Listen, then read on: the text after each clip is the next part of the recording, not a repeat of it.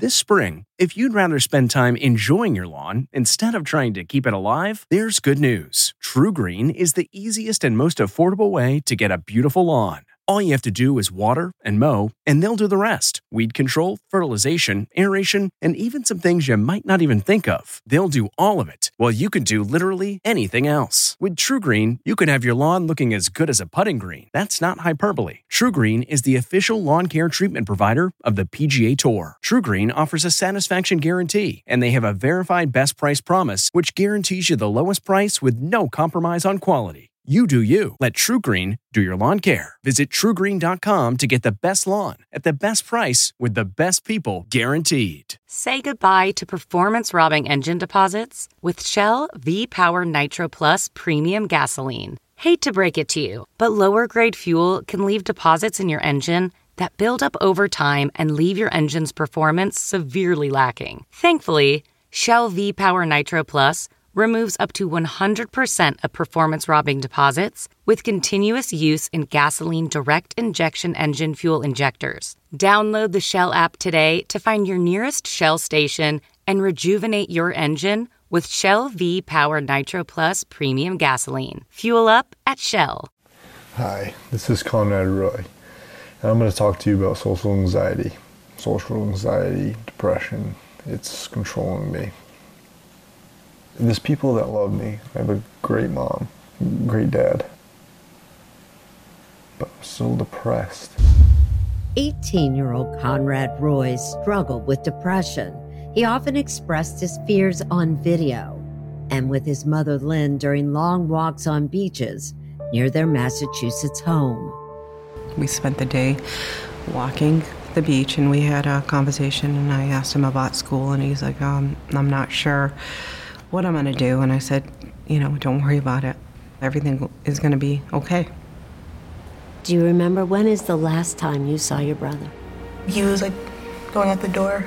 I thought he was just going to his friend's house. You got up in the morning, and how did you know he hadn't come home?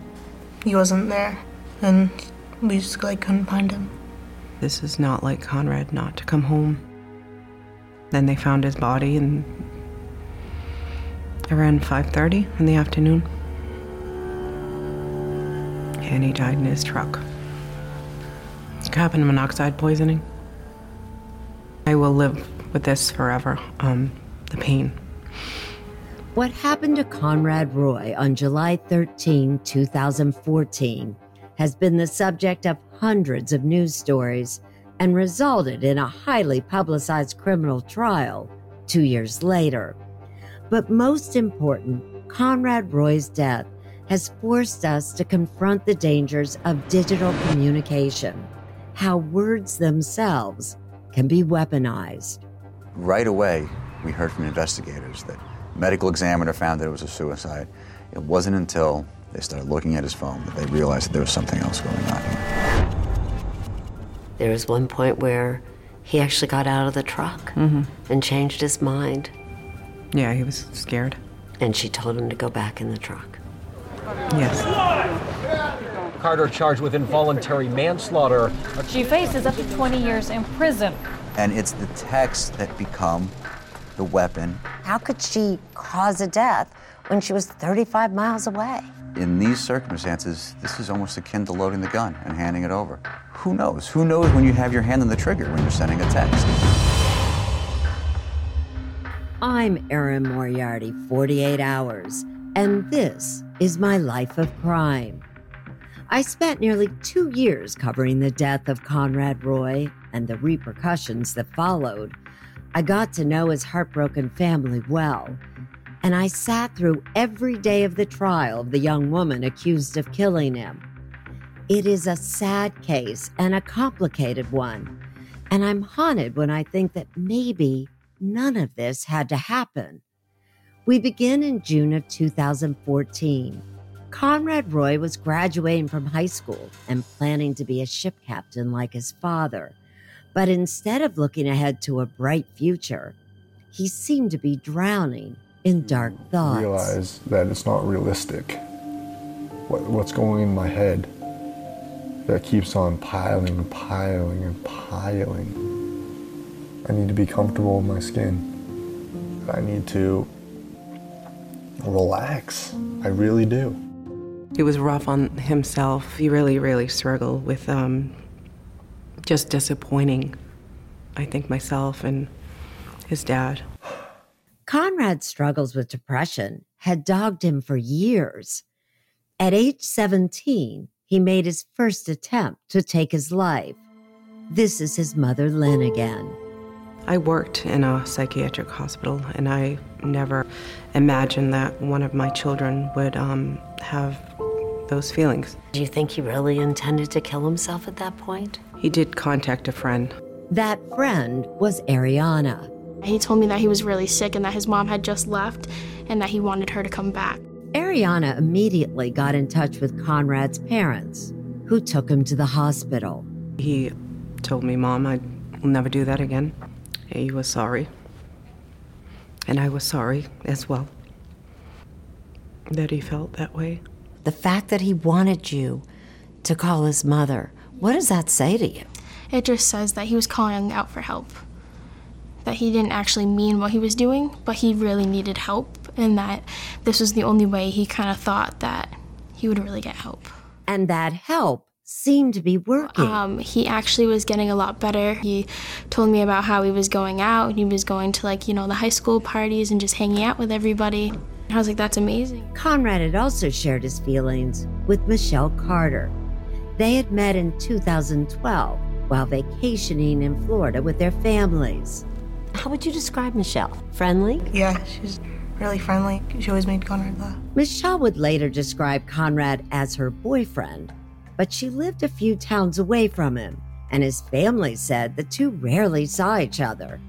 Like so many other teens, they communicated mostly over text messages. Lynn Roy. Had your son ever mentioned Michelle Carter? Yes. After they met in Florida, I met her 2013 at his baseball game, and that was the only time I ever met her. Second time was at his wake. Michelle and Conrad had more in common than Lynn realized. Michelle had her own demons. She had been battling an eating disorder. Both teens took antidepressants. And yet, Michelle was voted class clown and most likely to brighten your day. That doesn't describe her actions on the last day of Conrad's life. That day, July 12, 2014, according to his sister Camden, did not start out of the ordinary. As usual, Conrad was on his phone, texting someone. Did you know who he was texting with? No. Now you think he was texting with Michelle Carter. Yeah. But you didn't know that at the time. Mm-hmm. And what was his demeanor? I don't know, he kind of seemed anxious, when he was texting. But Conrad put down his phone and took his little sisters out for ice cream. And when you think back on that, would you have ever guessed there was anything wrong that afternoon? No.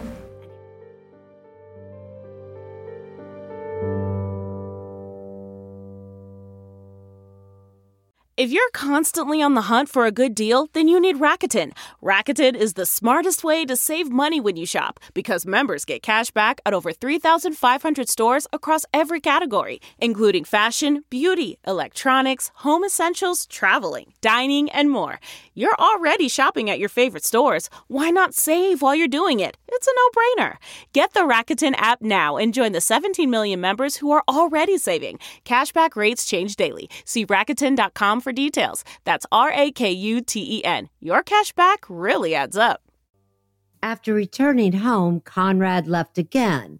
It was about 6 p.m. He told his mother he was going to see a friend. And I asked him if he was going to be back for dinner, and he said he didn't think so, and that was the last words that he spoke to me. And I texted him, I don't know, before I went to bed, maybe around 10:30, 11, and then I texted him again in the middle of the night. Conrad didn't respond.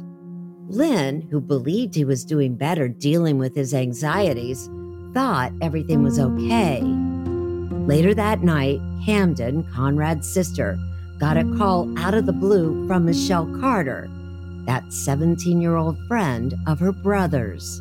And what did she text you exactly? She was like, hey Camden, do you know where your brother is? Remember this phone call. It's one of those moments when everything could have gone so differently.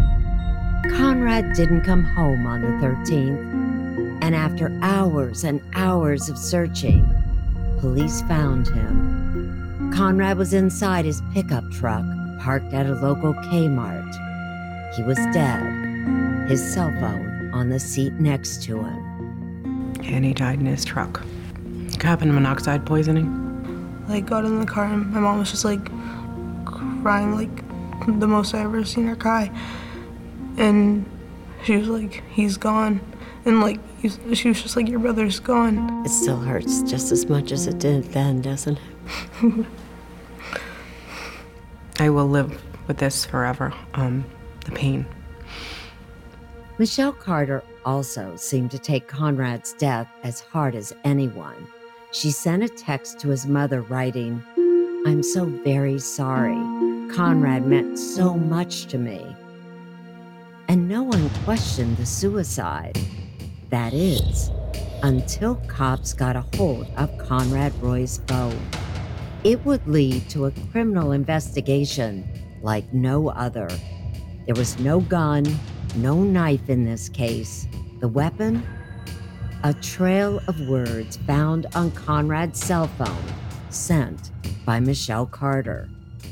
Boston Herald legal columnist at the time, Bob McGovern.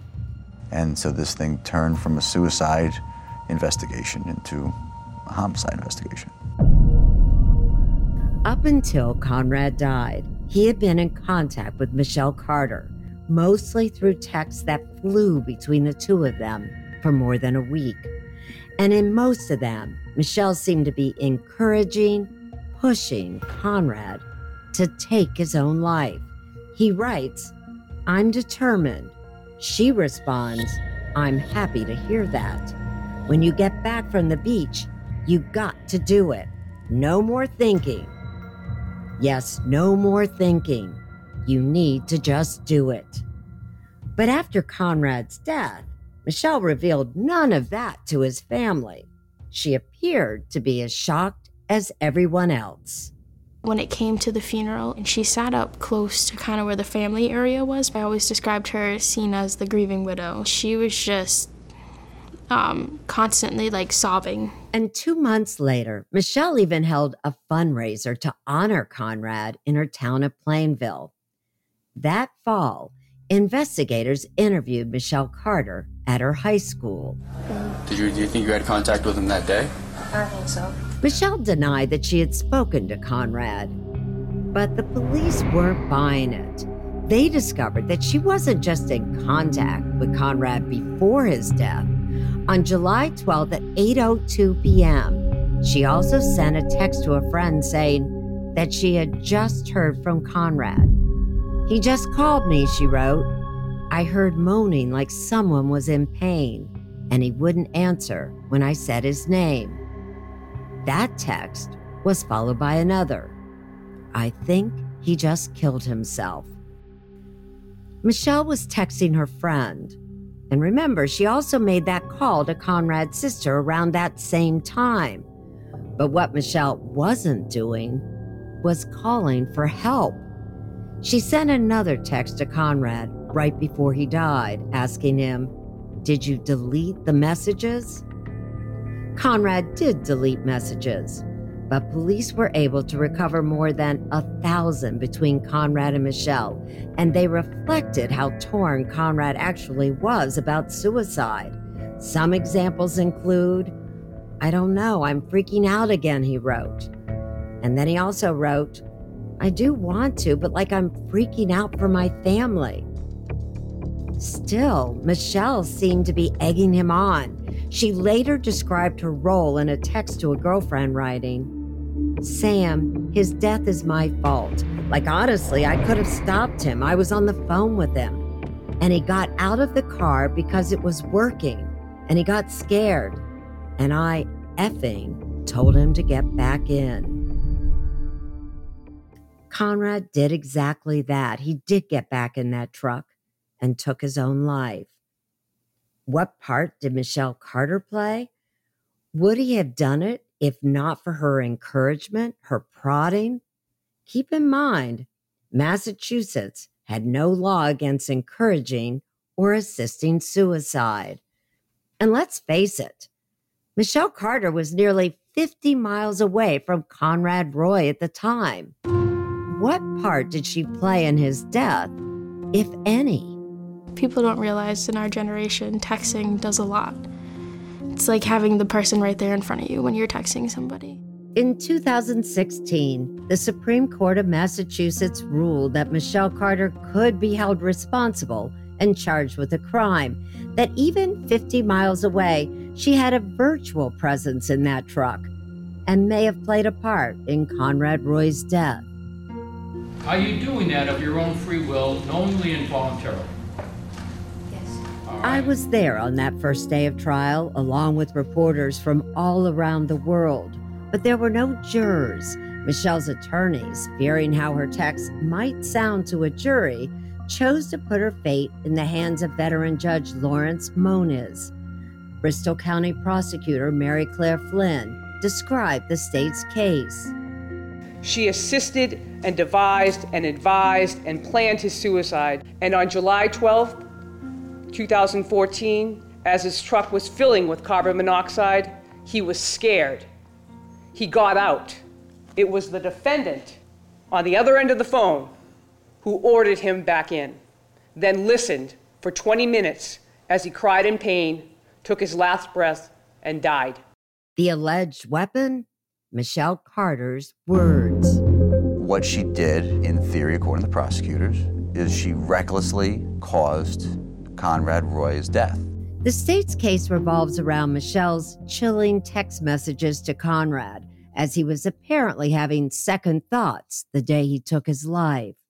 The defendant texted Conrad, "You can't think about it, you just have to do it. You said you were going to do it. I don't get why you aren't." The state asserts that Michelle Carter had been pushing Conrad for days. At the beginning of July, she assured him in a text message that his family would be fine. "Yeah, they'll probably blame themselves for a while," she wrote, "but they will get over it and learn to accept it." That shocked his mother, Lynn. I think she needs to be held responsible for her actions because she knew exactly what she was doing. Lynn testified at the trial that on the day her son died, she thought he was in a good frame of mind. He was eating tortilla chips and guacamole on the way to the beach. In July of 2014, did he ever mention he wanted to harm himself? No. I knew he was a little depressed, but I thought he was doing great. Sitting at the defense table was Michelle Carter. Like every other reporter in the courtroom, I tried to read her expression, but her face was a mask, showing no emotion at all. Her defense is that Conrad Roy was determined to take his own life, and she played no part in it. Her defense attorney, Joseph Cataldo, told the judge about Conrad's earlier attempt to take his life with an overdose of acetaminophen, and argued that Conrad had been suicidal for years, in part because of his parents' divorce and also a contentious relationship with his father. The defense also said that the judge should consider all of the text messages between Michelle and Conrad because at times Michelle was trying to save him, talking about taking him to a therapist or a mental health hospital for counseling. Your Honor, this case is a suicide case. It is not a homicide. And the evidence of the texting is overwhelming that Conrad Roy was on this path to take his own life for years. Michelle Carter was not present. Michelle Carter had been texting with him. She did not physically see this individual for over 1 year. But she was with him on the phone. And just 11 days before Conrad took his life, Michelle's texts seemed to be pushing him to the edge. She talked him out of his doubts, point by point. She assured him that his family would understand why he did it. She researched logistics. This part will be hard to hear. According to prosecutors, Michelle had been sending him suggestions on various ways to kill himself for weeks. Hanging is painless and takes like a second if you do it right, she wrote. Why would someone encourage a friend to commit suicide? Prosecutors say it was all part of Michelle's plan to gain sympathy and attention. They brought to the stand one of Michelle Carter's friends.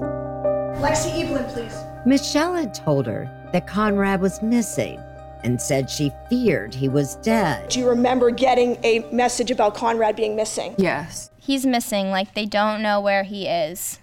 I'm going to ask you to read that text message, please, aloud.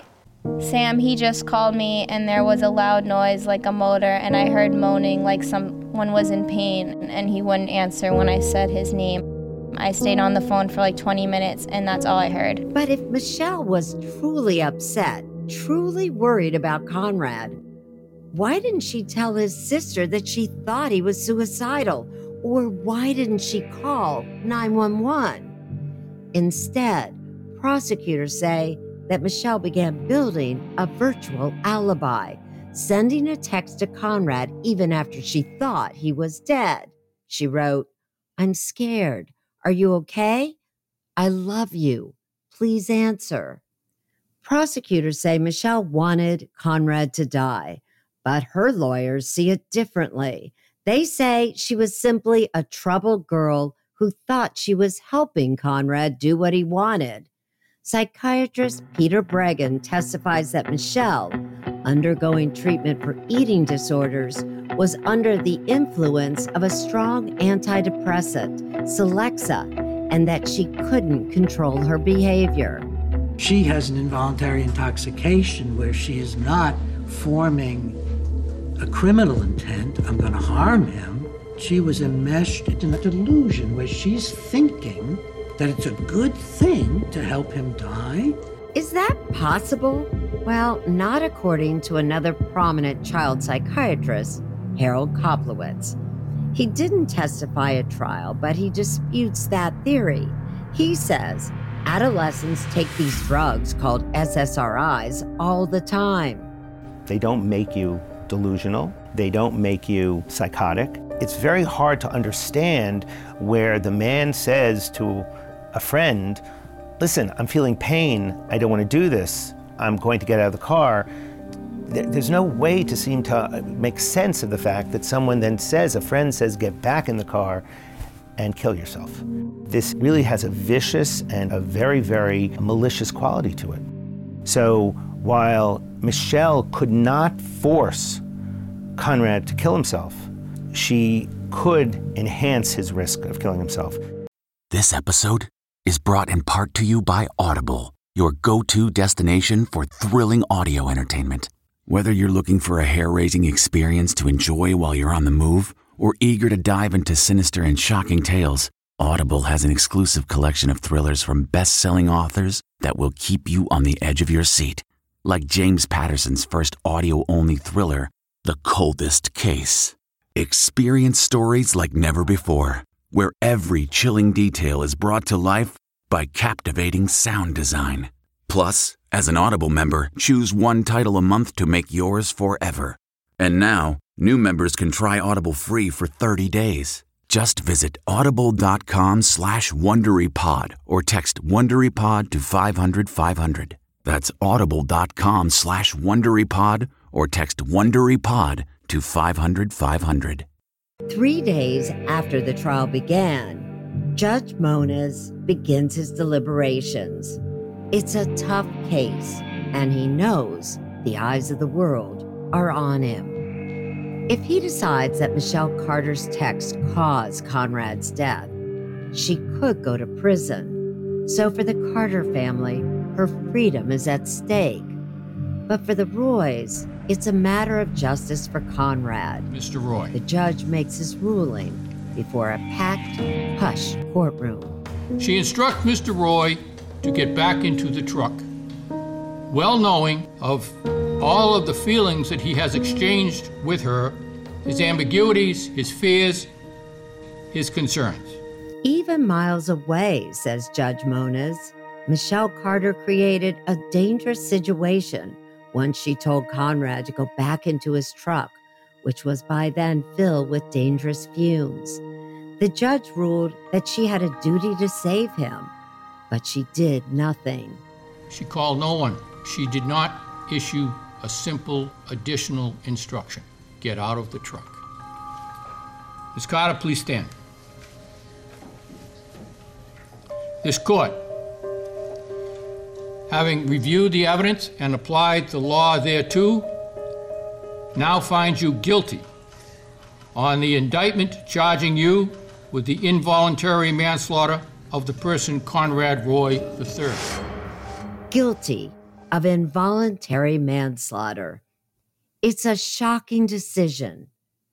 Michelle Carter says nothing, and she's allowed to go home for nearly 2 months before she returns to court for sentencing. The crowd outside is not kind. Fill yourself! Keep your head up! Sorry. Fill yourself! Before Carter is sentenced, Conrad Roy's family members are allowed to tell the judge what has been lost. Camden deeply misses her brother. Not a day goes by without him being my first thought waking up and my last thought going to bed. His father, also named Conrad, is angry. Michelle Carter exploited my son's weaknesses and used him as a pawn in her own well-being. She has not shown any remorse. Where was her humanity? His mother, Lynn, unable to speak, asks a prosecutor to read a statement for her. I do not know where to begin. I pray that his death will save lives someday. Lynn hopes that all states will make the act of encouraging a suicide a crime, punishable with time in jail. I pray that a law comes forth so that another mother does not have to endure what I am. I do not believe that another can go on to encourage someone to take their life, and it can be okay. And then Michelle Carter hears her fate. Ms. Carter, please stand. Judge Moniz sentenced Carter to 15 months behind bars. But even then, she's allowed to first go home because her lawyers appealed the verdict, and the sentence was stayed immediately. But ultimately, the verdict was upheld. In February 2019, Michelle Carter is incarcerated, and yet she spends less than a year in jail. In the meantime, Conrad Roy's family pushed for legislation. What would you like there to be? What kind of law? I would love one in honor of him, his name, Conrad's Law. Most states already have laws that make it a crime to coerce another person into suicide. Whether there ever is a true Conrad's Law, Lynn knows her son's death has already made a difference. And she has his video diaries to remind her of his love. There's people that love me. I have a great mom. My son mattered. He matters. Will always matter. Someone that had a family and future and mom and dad. I will never get over him. I still hear from people who question whether Michelle Carter truly committed a crime. They'll say to me, we have a First Amendment. Michelle Carter didn't hold a gun to Conrad's head. She didn't force him to get into his truck that night. These were just words. But then I think I was sitting in the courtroom. I saw and I read text after text after text, an unrelenting campaign for Conrad to take his life. So was it a crime? A judge said it was. And even if Carter's actions weren't criminal, I think most of us can agree they were reckless and inexcusable. And let's face it, none of us want to lose another Conrad Roy. I'm Erin Moriarty, 48 Hours, and that's my life of crime. A special thanks to the 48 Hours team, as well as my producers Sam Egan, Alan Pang, and CBS Audio. Subscribe on Spotify or wherever you get your podcasts. We'll see you next time. Catch every episode of 60 Minutes, America's most watched news magazine show, as a podcast. Hear in-depth investigations across politics, news, and entertainment on your schedule. Listen to 60 Minutes ad-free on Wondery Plus. Hi, this is Jill Schlesinger, CBS News business analyst, certified financial planner, and host of the Money Watch podcast. This is the show where your money is not scary and it's not boring. It is a show that's all about you. It's your questions that make it possible for me to provide unconventional and entertaining insights on your money, and maybe more importantly, on your life. I'm going to be your financial coach, someone who brings common sense and an insider's perspective on how to manage your money and your emotions. And I promise we are going to have a little bit of fun along the way. Have a question from retirement to career changes to college funding? Just send us an email at askjill@jillonmoney.com. Follow Money Watch wherever you get your podcasts. You can listen ad-free on the Amazon Music or Wondery app.